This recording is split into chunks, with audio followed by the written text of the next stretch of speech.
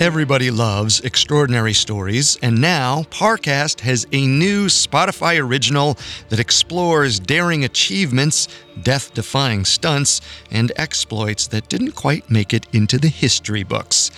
It's called Incredible Feats, and it's a daily show hosted by comedian Dan Cummins, who you might recognize from the hit podcast Time Suck.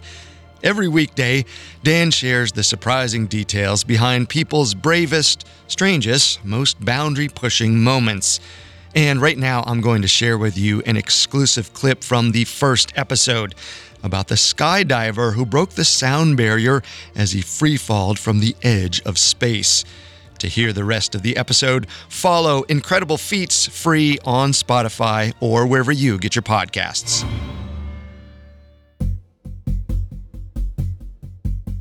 Felix Baumgartner was 43.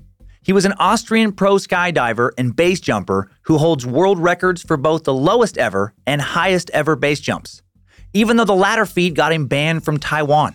And he wanted to do something even more extreme. He decides to break the sound barrier with only his body, a never-before-done feat.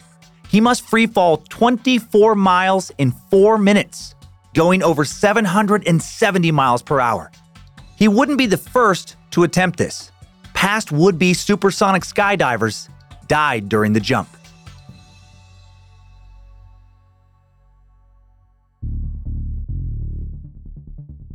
It takes 300 people and 5 years of planning to prepare for Felix's jump. Some of those people work for Red Bull, who sponsors the mission.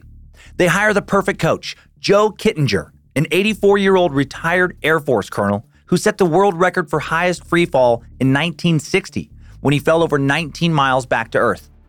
Felix basically needs to become an astronaut to fall even further and pull this off. Low oxygen and low atmospheric pressure will kill him without proper training and protection. Red Bull rendezvous with NASA to get an astronaut-grade spacesuit and training for Felix's skydive. Just one problem. Fearless Felix is claustrophobic. His pricey custom spacesuit gives him panic attacks, and he has to receive psychiatric counseling to handle it. October 14th, 2012, jump day. Around 9 a.m., Baumgartner begins breathing pure oxygen. If he doesn't eliminate all nitrogen from his body, he'll get the bends, deadly in extreme cases. Just before 9:30 a.m., Felix boards the capsule. Then a specially made 40-layer helium balloon lifts it from the New Mexico desert into the stratosphere. As he ascends, his visor fogs up, blinding him. He radios Coach Joe Kittinger, "What am I supposed to do?" And they almost actually call it off, but then solve the problem by unplugging the visor and plugging it back in. Classic. Turn it off and turn it back on. Turns out that fixes phones, laptops, and fancy space helmets. Just after 12 p.m., Felix reaches 128,100 feet, the height he'll jump from. For scale, imagine 4 Mount Everests stacked up. Without the suit, his bodily fluids will vaporize and kill him at this altitude. He describes his view. When you stand up there on top of the world, you become so humble. It's not about breaking records anymore. It's not about getting scientific data. It's all about coming home. 12:08 p.m. He jumps. Almost immediately, he starts spinning. Really not good. If he can't control the spin, all his blood will gush out of his eyes, killing him. This is what killed the previous daredevils. Plus, the G-force threatens to knock him unconscious. He fights to stay awake. He could deploy his parachute, but then he loses his chance of breaking the sound barrier. Felix manages to control the spin, and 34 seconds in, boom! He breaks the sonic barrier. It's so loud, Mission Control hears it from the ground. 50 seconds in, Felix hits his terminal velocity, Mach 1.25, or 833.9 miles per hour.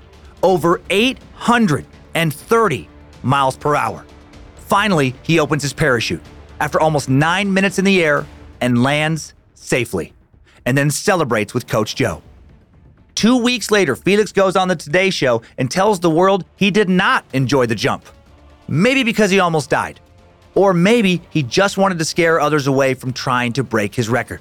Worked on this guy, Felix. Mission accomplished.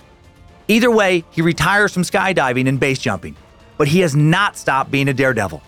Today, he races cars, makes helicopters do backflips, and makes men like me feel, well, a little less manly.